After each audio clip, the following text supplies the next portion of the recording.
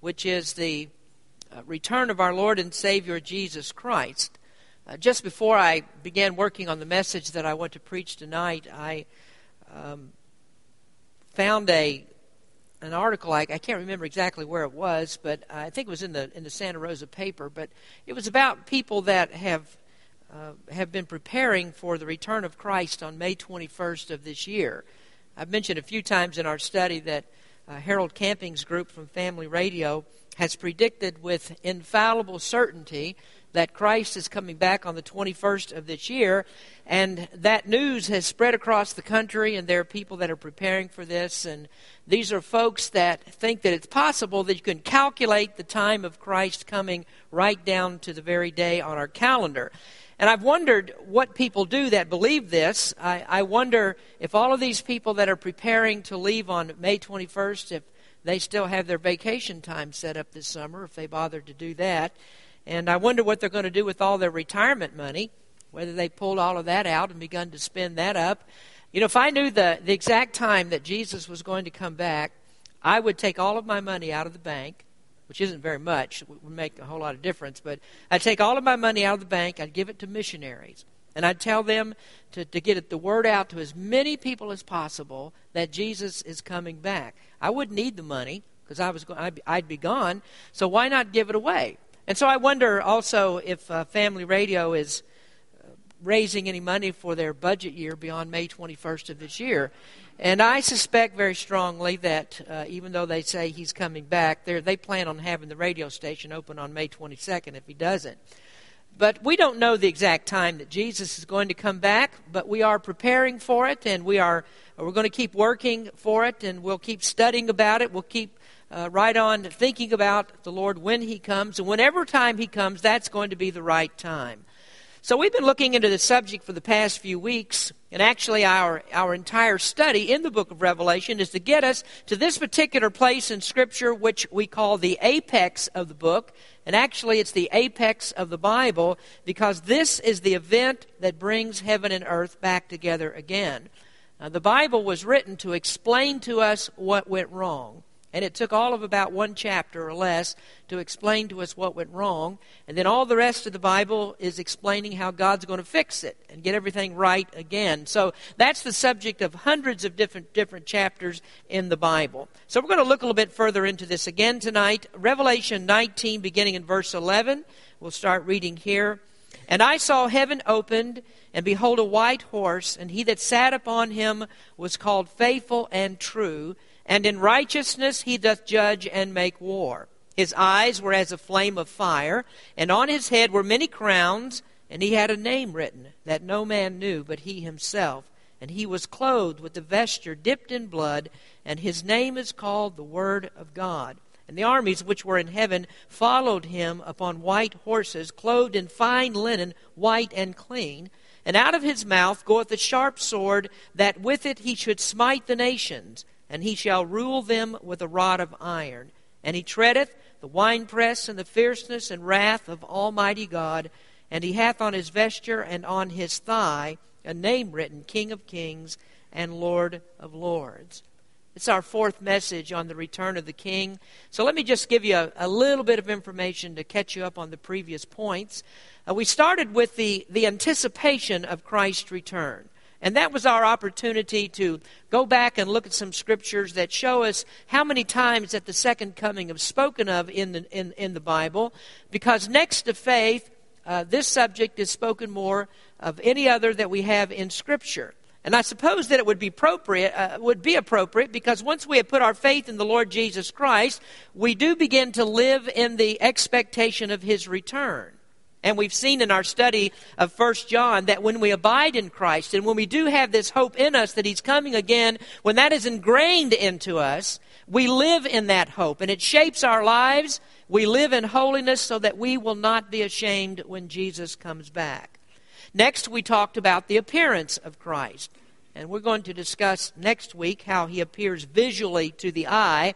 But this part of the discussion wasn't about that, but rather it was about the phases of Christ's return and the suddenness of it and how that he's coming to conquer his enemies and then he will bring in the kingdom. Now, chapter 19 that we're reading here is not about the rapture. That's what Harold Camping's group is looking for and expecting on May 21st. The rapture will come, but it's just a spark that sets off all the many other events that relate to the second coming. So the first phase of his coming is the rapture, and we're looking forward to that. But the second phase of his coming is the part that the Bible spends more time on. This is what you find more scripture about. And that's when Christ actually comes to the earth. He sets his feet upon the Mount of Olives, and there he begins to reign from the throne of David in Jerusalem. Now, most often in Scripture, the first phase and the second phase of Christ's coming are rolled into one big picture, and then the emphasis becomes the kingdom that God is going to set up on the earth. And that is really the focus of the entire book of Revelation, to get us to that point. And the rapture is not even mentioned in the book of Revelation. We're dealing mainly with the coming kingdom of the Lord. Thirdly, we talked about the appellations of Christ. And this was the subject of last week's message. We spoke of the names of Christ that we find in this passage. And one of his names we discovered is a mystery. Verse number 12 says that there is a name that no one knows but Jesus himself. We don't know what the name is. Probably John saw that name written, but it was a name that was far too majestic, far too above human comprehension for him to understand. So we have a mystery here, and perhaps this is the type of mystery that heaven is. Remember, Paul was taken up into heaven, and he was able to get a glimpse of what heaven was like, but when he came back, he was unable to tell anyone what he saw. And it's interesting, I think, that in 1 John, the Apostle John says, we know what we shall be. We don't know, rather, what we shall be, but we know that when he appears, we shall be like him. So heaven is a great mystery to us. Later in chapter 21, John gives us a description of heaven, but I'm convinced and I'm sure that he couldn't even touch the magnificence of that place. And what we read here in Revelation about heaven in chapter 21 is what we call an anthropomorphism, or John explains it in terms that humans can understand, because we simply could not relate it in terms of God. It's too far above us. So Christ has a hidden name that's incomprehensible, but there are other names of his that we do know. They describe his characteristics, like he is faithful and true. It says here that he is the Word of God, and he is the King of kings and the Lord of lords. So those are things that we do understand. At least in some measure we understand them. And when we get to heaven, when we see Christ face to face, we'll understand them far better. Well, we want to move on now tonight, and we want to look into another part of this passage. And this, I think, is probably one of the most troubling parts when we talk about the second coming of Christ. And this is the anger of Christ, his anger. And this aspect of Christ's character is one that many, many people will not even acknowledge. What they cannot imagine is that we could have an angry God. I mean, our minds have been so filled with the idea that God loves everybody, that God sympathizes with everyone, and that God is going to overlook sin, and God is never going to punish anyone. We hear that so much that people do not really understand that God's anger is actually a function of his love. Now, that might be hard for you to put together. How can God be angry? And how can God be a loving God at the same time?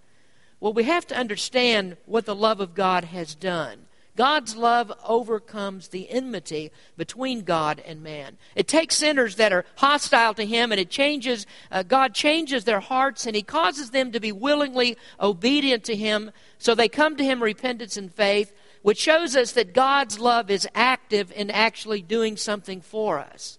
Now, most people think that God's love is much like human love, that it's merely an emotion, and that's the way that most people look at their love, or love between humans. It's merely an emotion that we have.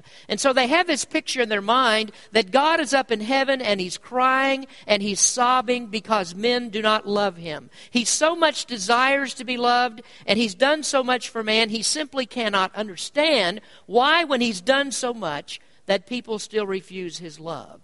And so they think that God sent Christ to the earth to die for our sins, and he demonstrated his love, and therefore the demonstration of that love alone should be enough to cause us to love God back. And really that is the bane of this mixed up evangelical world, and that's how Christ is taught to most people, that God loves you, but God is helpless to do anything for you unless you love Him enough or that you're good enough to love Him back. Well, that's really a hopelessly mixed up idea. It cannot give us a right understanding of God's love or of God's wrath. Now, according to John, in 1 John, God's love bestowed makes us the sons of God. God's love is not a dead end unless we should mix something of our own with it. God's love is actually the impetus for God's grace, and it's God's love that causes Him to bring us out of spiritual death into spiritual life. So God's love bestowed is active upon us, making us to become sons of God. And then the objects of God's love are given all spiritual blessings in Christ. They're given salvation in Him. They're given their justification. They're given hope. They're promised that they're going to rise from the grave. They're given glorification. And in short, they're given the promise that they will be completely delivered from the misery of a sin-cursed world.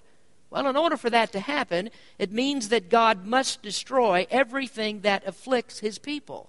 Since we are in Him, everything that is against God is also against His people. And God is angry about that. God is angry at anyone who would hurt His little ones. He's angry at those that would usurp His authority and defy His kingship. And so the Bible teaches that God is going to come to this earth with vengeance. And so His anger turns out to be a necessary consequence of His love. And so it means this, that He's angry at Satan. He's angry at Satan's followers because he loves us so much that He's going to protect His own righteousness and our happiness at all cost. So you have to really understand the objects of God's love. And you have to understand why God's anger would be kindled against His enemies. So you have two sides of this. God loves His own character, and God loves His people that worship Him. And so that means He has a double-edged anger against those that are His and our common enemy. So they are enemies of His righteousness, and they're enemies of His people. Now listen to what John says in 1 John 3, verse 1. He said, "Behold, what manner of love the Father hath bestowed upon us, that we should be called the sons of God. Therefore the world knoweth us not, because it knew Him not." And you see what John says? He says the world does not know Christ, and therefore it doesn't know us. It doesn't understand those who are His people. He loved us, and we're in Him, and His love is not settled upon those who will not believe on Him and do not believe in Him. And so we see if God's love is indiscriminate, then we couldn't have a loving God and an angry God, because it makes no sense for God to be angry and vengeful upon people that He loves. And if He is, if God can be both, then we need to be very careful about God. We need to watch out for Him, because God could turn on us at any moment. But we know that God is not that way. God is not schizophrenic. The Bible says that He's the same yesterday, today, and forever. And so if you are one of His, He loved you from the foundation of the world, and He'll love you all the way into eternity when this world as we know it now has completely passed away. So do you see then why we believe in the doctrines of grace? I mean, if you want to put it very simply, nothing fits without it. You're hopeless to understand God's love or to understand God's wrath unless you have this frame of reference to the immutable plan of God from before the foundation of the world. Now there, I've just given you sort of a little primer, which is not by any means does that exhaust this subject, but we're filled with eternal wonder at God's gracious plan of salvation, how that God works out all of these intricate details to bring us to salvation, going down through all these years of history. And He brings us right here to Revelation 19, and how He does all of that and works all of that together is simply too much for us to fathom.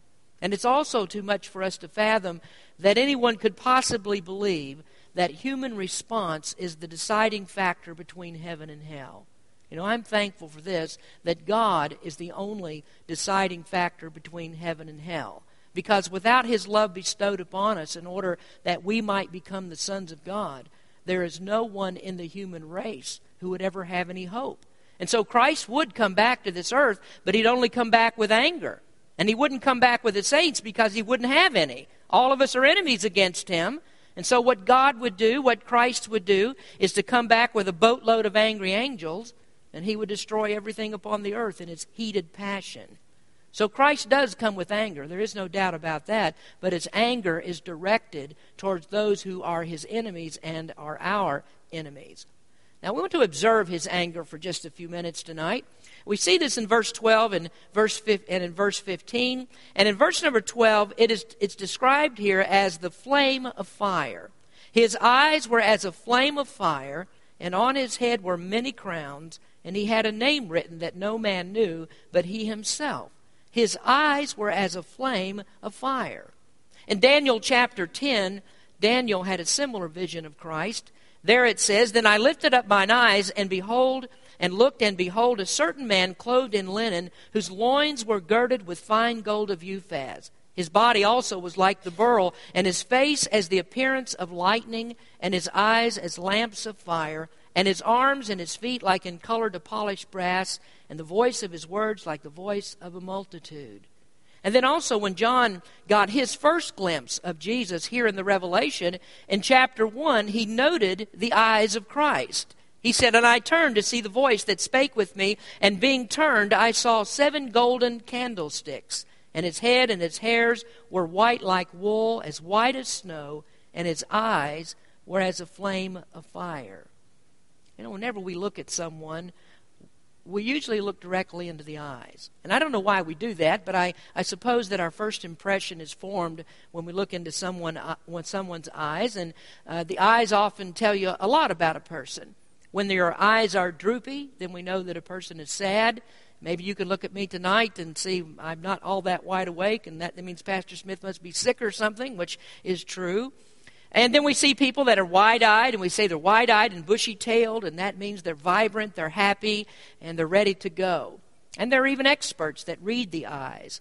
Policemen are taught that when they interview someone, they look very closely at their eyes. And a direction that someone looks when they're asked a question can often tell whether that person is telling the truth or telling a lie.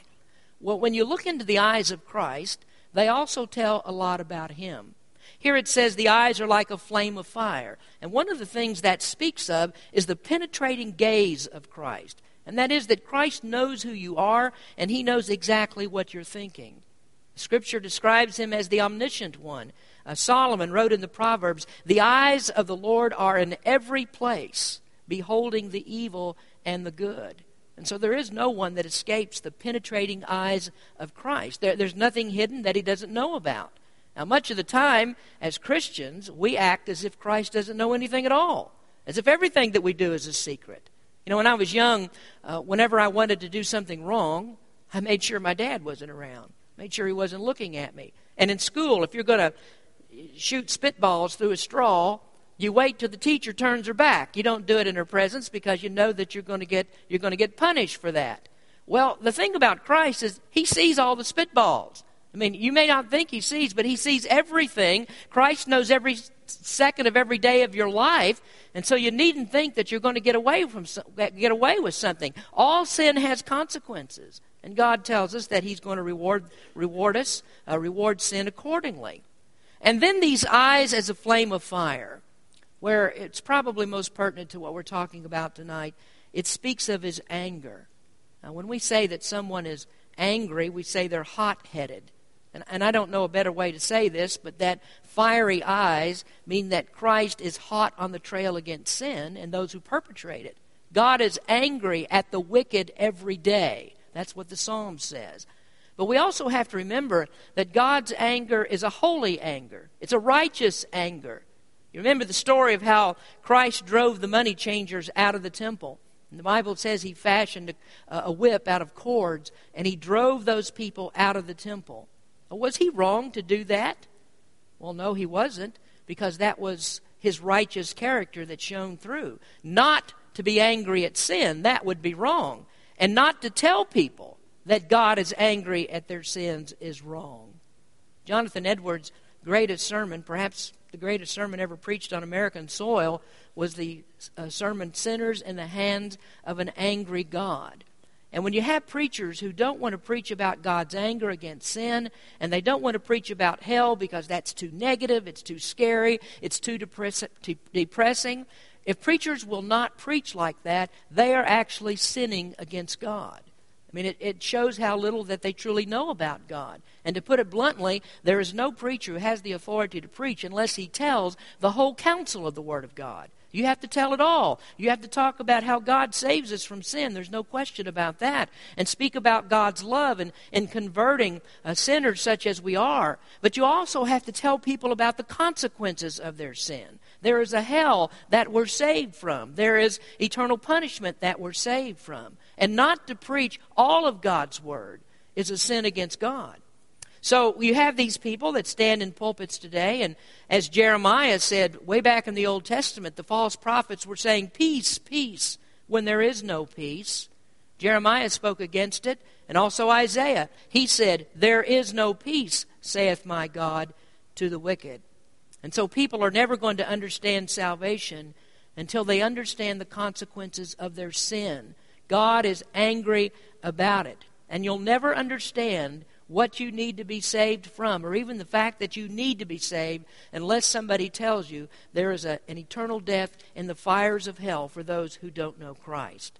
And the interesting, or one of the great things about Jesus is the way that he taught, because he never backed off of this subject. You know, people are always talking about the things that Jesus said, and you don't hear too many people say, well, Jesus was angry about things, or Jesus said a lot about hell. But in fact, he did. When he finished his most famous sermon, the Sermon on the Mount, he gave 4 illustrations of death and hell.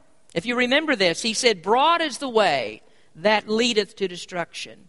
And he said, every tree that bringeth forth not good fruit is hewn down and cast into the fire. He said, and I will profess unto them, I never knew you. Depart from me, ye that work iniquity. And then that famous story about the wise man and the foolish man, the one who built his house upon the rock and the other who built his house upon the sand. Jesus said, and the rain descended, and the floods came, and the winds blew, and beat upon that house, and it fell, and great was the fall of it. And the sense of that passage is, Jesus is there speaking about the destruction of hell. That is the main point of his little illustration. And then John the Baptist, you remember, he said, and now also the axe is laid unto the root of the trees, therefore every tree which bringeth not forth good fruit is hewn down and cast into the fire. And of course, there, he's not talking about trees. That's a metaphor. He's talking about people. He's talking about their lives. And if they don't bring forth fruits of righteousness by knowing Jesus Christ as Savior, then he says they'll be hewn down and cast into the fire. So you follow the teachings of Jesus and the apostles, and you go straight through the New Testament, and you'll always find this. The teaching is the same. God is angry at sin. He is angry at sinners. And these eyes, like a flame of fire, will penetrate and finally burn them in the literal fires of hell. Now, thank the Lord, there's a way to escape that, and it's not hard. It only takes belief in Christ. Now, there's some people who would say, well, you know, Pastor Smith, that's way too harsh. Why do you talk about things like this? So why don't you give us our Jesus back? Give us our Jesus back. I mean, the one who has the blue eyes and the dovey look and the long flowing locks. Give us our Jesus back. But you know, if I give you that Jesus back, you'll never recognize him when he comes, because that's not the Jesus that's coming. If you look here at verses 17 and 18 in the 19th chapter, you see what the angel says. And I saw an angel standing in the sun, and he cried with a loud voice, saying to all the fowls that fly in the midst of heaven, come and gather yourselves together unto the supper of the great God, that ye may eat the flesh of kings, and the flesh of captains, and the flesh of mighty men, and the flesh of horses, and of them that sit on them, and the flesh of all men, both free and bond, both small and great. And folks, you cannot get to that scripture, you cannot get to that scene without a Jesus who has eyes like a flame of fire. Now, if you look at verse number 15 of our text, it says, and out of his mouth goeth a sharp sword, that with it he should smite the nations, and he shall rule them with a rod of iron, and he treadeth the winepress of the fierceness and the wrath of Almighty God. Now, the second part of his anger that we want to look at is the fierceness of his wrath. Now, you see the word fierceness there? That means passion.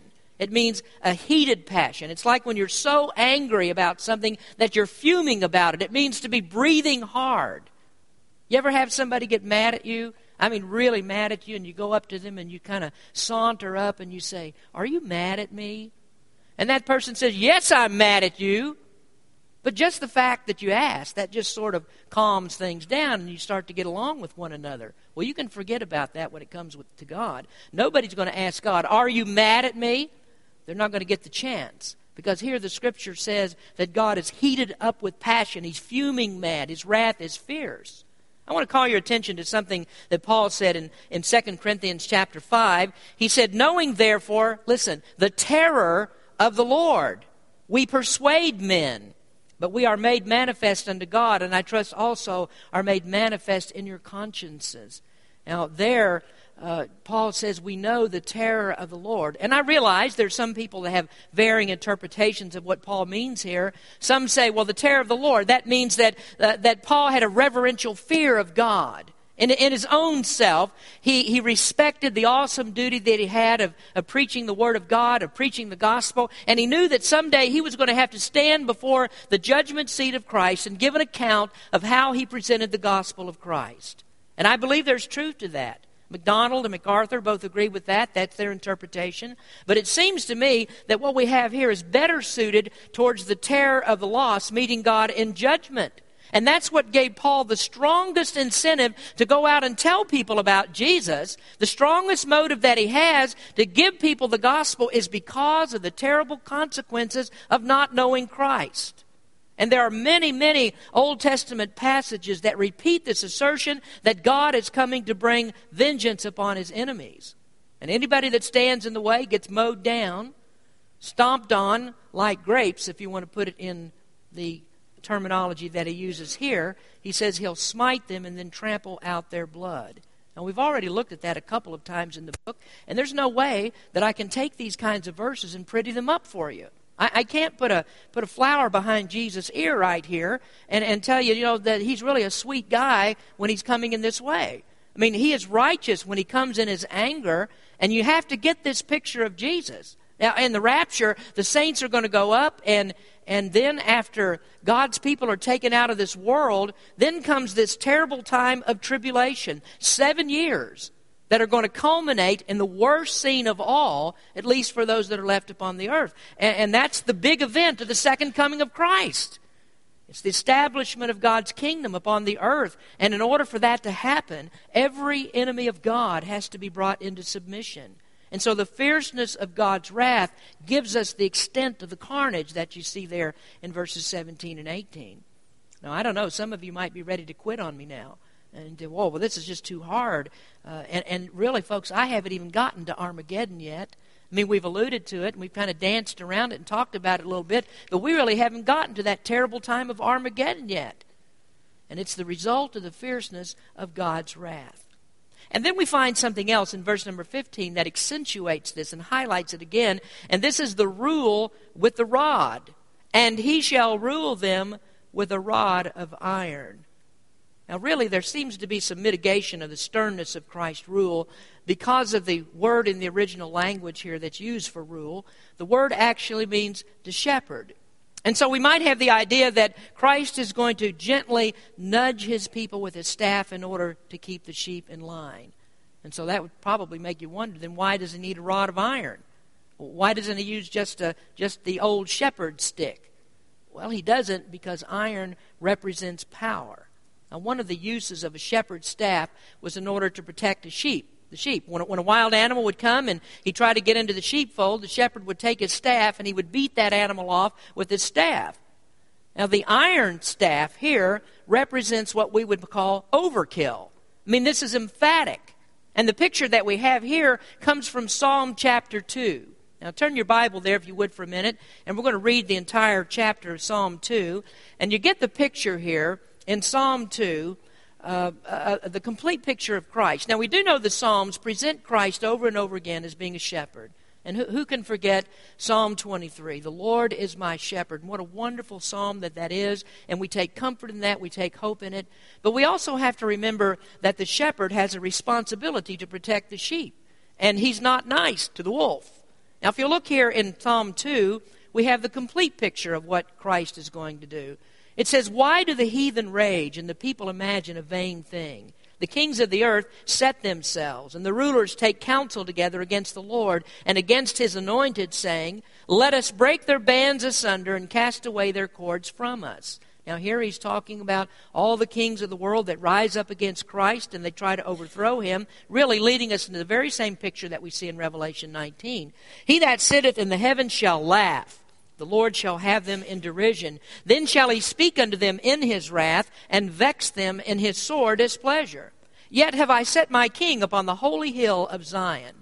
I will declare the decree. The Lord hath said unto me, thou art my son, this day have I begotten thee. Ask of me, and I shall give thee the heathen for thine inheritance, and the uttermost parts of the earth for thy possession. Thou shalt break them with a rod of iron. There he's talking about the coming kingdom, the millennial kingdom. The whole earth is his possession. He controls it all. Verse 10, be wise now therefore, O ye kings. Be instructed, ye judges of the earth. Serve the Lord with fear, and rejoice with trembling. Kiss the Son, lest he be angry, and ye perish from the way, when his wrath is kindled but a little. Blessed are they that put their trust in him.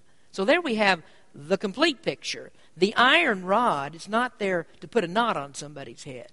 The iron rod is not the wooden staff. This is used to break them in pieces, it says, like a fragile clay pot.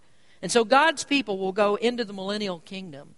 And for all those lost people that are not killed at the Battle of Armageddon, they'll go into the kingdom, and they only have one chance to step out of line, and then God comes down and lowers that rod of iron on top of their heads. And God's judgment is swift and severe. It's immediate. There are no second chances, and there is no leniency in his kingdom. Now, I've told you before that I really don't see how the millennial kingdom is going to be fun and games for lost people. Now, sure, the whole time is going to be great economically. There is no hunger in that time. Food grows abundantly. Streets will be safe. You'll even be able to walk down streets in Oakland or Richmond at night. Never have to worry about getting attacked by anybody. I mean, because righteousness is going to reign. But what is it that lost people most like to do? If your heart hasn't been changed, what do you want to do? Well, lost people don't want to praise God. They aren't interested in worshiping God. I mean, sinners like to do what? They like to sin.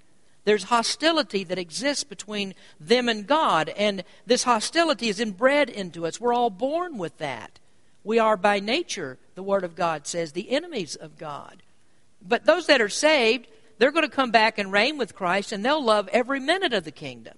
Christ is ruling in righteousness. Christ won't have to worry about us. And so he's not talking about ruling us with a rod of iron. But lost people are different. The only way that you can keep them in line is to make them do what they don't want to do. And that's to stop sinning. So how is that person going to be happy? I mean, these are people we're talking about ruled with the rod of iron. And so are sinners going to be happy when all their vices are gone? Are they going to be happy when the liquor trade is gone and that's stopped and all the casinos have been shut down and pornography has been stamped out? Are they going to be happy with that? And what about this? Turning on the television, every TV show that you watch is a worship service. And there's nothing more miserable than a lost person who has to spend all of his time with Christians. You know why? Because he sticks out like a sore thumb. Now, at this present hour, in this age, it's the people of God that stick out. And here the tables are going to be turned. They're going to be the peculiar ones and not us. And they'll get a taste of what it's like to be a fish out of water like we are in this wicked environment today. So they're not like righteous people. They're not going to enjoy the millennial kingdom. And you think about it, does this scripture change? Here's what Jesus says in John chapter 3. And this is the condemnation, that light has come into the world, and men loved darkness rather than light, because their deeds were evil. For everyone that doeth evil hateth the light, neither cometh to the light, lest his deeds should be reproved. Now, is there anything in Scripture that says those verses are going to be changed and they no longer apply? Well, there is no such thing as a good lost person. There is no such thing as lost people loving to live in the light. And so I don't understand how anybody could think that the millennial kingdom is going to be fun and games for everybody. Lost people will have 1,000 years of misery living in the light. It's like lifting up that rock and finding all those bugs underneath. They get exposed to the light and they scurry everywhere. Because a bug would rather be in the dark. And lost people would rather be in their little dens and their nightclubs and their taverns and their joints. because they do not love the light of Christ. Now that's the picture that we get of Christ in this passage. God is angry at sin, and his anger against sin will never stop. It won't stop, at least, until sin is gone, and there's nothing anymore to be angry about. And until then, God's going to keep it up. And then when these 1,000 years are expired, as we read here in chapter 20, God is going to pop the lid off, and then these people are going to be able to express themselves one more time, and they'll take another crack at this. They'll try to revolt against God, but then God just lowers the boom one last time. And so in chapter 20, we find Satan loosed. He gathers up all the lost people from everywhere. They've been itching to get back into sin. They're anxious to throw off God's yoke, this rod of iron. And before they ever get a chance to assert themselves and to organize against God, God just speaks the word, and like that, it's all over with, and God burns this whole world up. Well, what would you call that? Well, I think you would call it another example of God's fierce anger. They're burned up. And then the next scene we see, they're brought to judgment, and then they're done away with forever. And then you know what happens when all of this ends? When lost people are finally in that place of judgment where they're locked down and they can affect us no longer, well, then God's anger is locked away. Because then nobody's ever going to have to see it again. Hell is going to contain all of the anger that you want there, but all apart from that is God's love and the light of living in the light of God's love. So this is really God's love for his people. He delivers them forever from sin's tyranny, and he loves them. And this is how you find anger and love in the same God. You have to know the difference between whom he loves and whom he hates, and those that he is at peace with and those that he is angry with. There's a difference between the two. And folks, that difference was settled before the foundation of the world. Thank the Lord if you know Jesus Christ, because you don't have to experience any of this anger that I've talked about tonight. That's all it takes to escape God's anger. The way to escape God's wrath is to put your faith in Jesus Christ alone to save you from your sins. And when you do, you are at peace with God. And that's where every one of us needs to be. Let's pray. Heavenly Father, we thank you for the opportunity to look into your word tonight. And what a great passage that we've had before us these few weeks. And as we will look into it again further, we thank you, Lord, that there is salvation provided in Jesus Christ. There's no doubt that the Bible speaks of anger against sin and anger against wickedness.